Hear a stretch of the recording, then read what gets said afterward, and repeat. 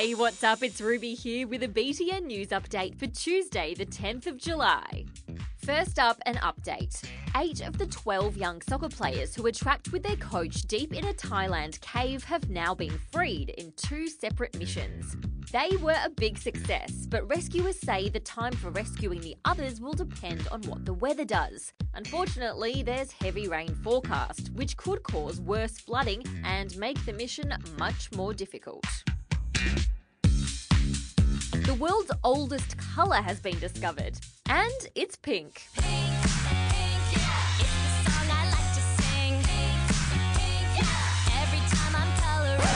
Let's back up for a sec.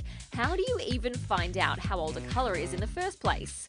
Well, what these experts found hiding in rocks buried deep beneath the Sahara Desert in Africa is a biological pigment, which means it's a colour that was produced by a living thing, like a plant or a microorganism.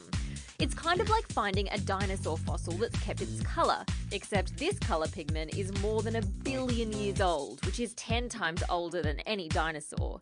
The discovery is actually really useful in helping us understand more about how animals evolved and how complex ecosystems developed to a point where humans could thrive. Amazing!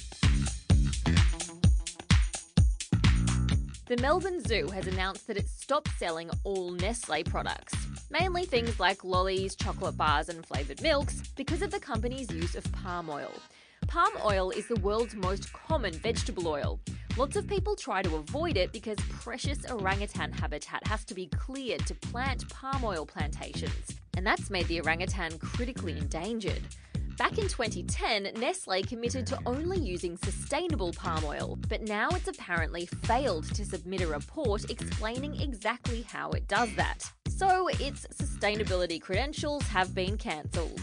The Melbourne Zoo's not the only zoo to dump Nestle since the announcement either. A zoo over in the UK has recently done the same.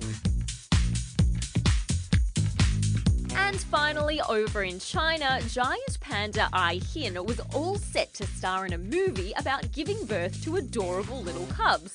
But in the lead up to the big moment, it was all called off because it turned out she wasn't pregnant at all.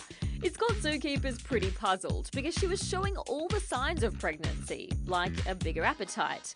But experts reckon she might actually have been pretending to be pregnant to get more food. Cheeky panda. And that's all the news I've got for you today, but I'll be back with more tomorrow. That pink.